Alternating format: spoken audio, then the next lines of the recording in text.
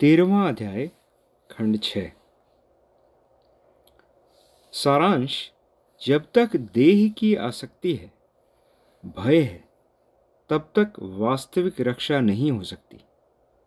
तब तक एक सा डर लगता रहेगा। जरा नींद लगी नहीं कि यह खटका रहेगा।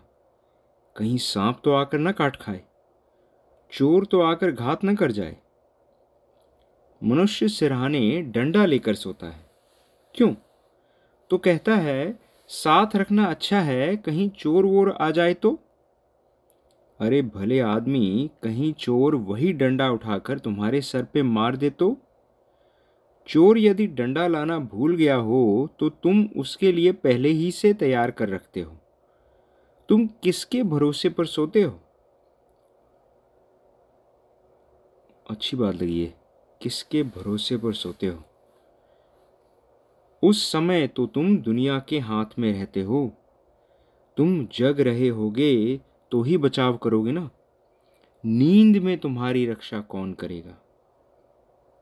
मैं किसी न किसी शक्ति पर विश्वास रख के सोता हूं।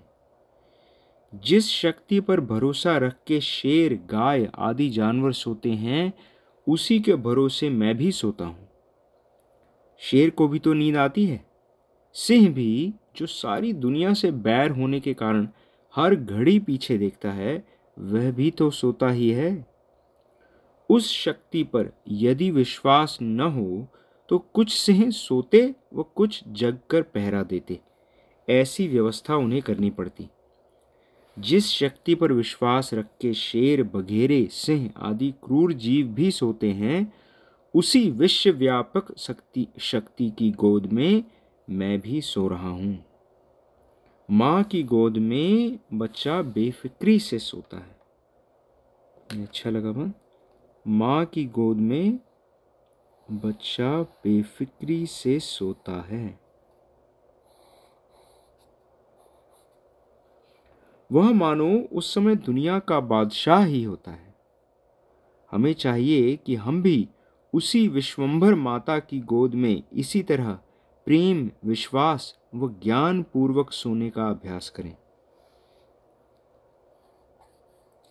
जिस शक्ति के आधार पर मेरा यह सारा जीवन चल रहा है, उसका मुझे अधिकाधिक परिचय कर लेना चाहिए। वह शक्ति मुझे उत्तरोत्तर प्रतीत होनी चाहिए। इस शक्ति में मुझे जितना विश्वास पैदा होगा, उतना ही अधिक मेरा रक्षण हो सकेगा। जैसे जैसे मुझे इस शक्ति का अनुभव होता जाएगा, वैसे ही वैसे मेरा विकास होता जाएगा। इस 13वें अध्याय में इसका किंचित क्रम भी दिग्दर्शित किया गया है।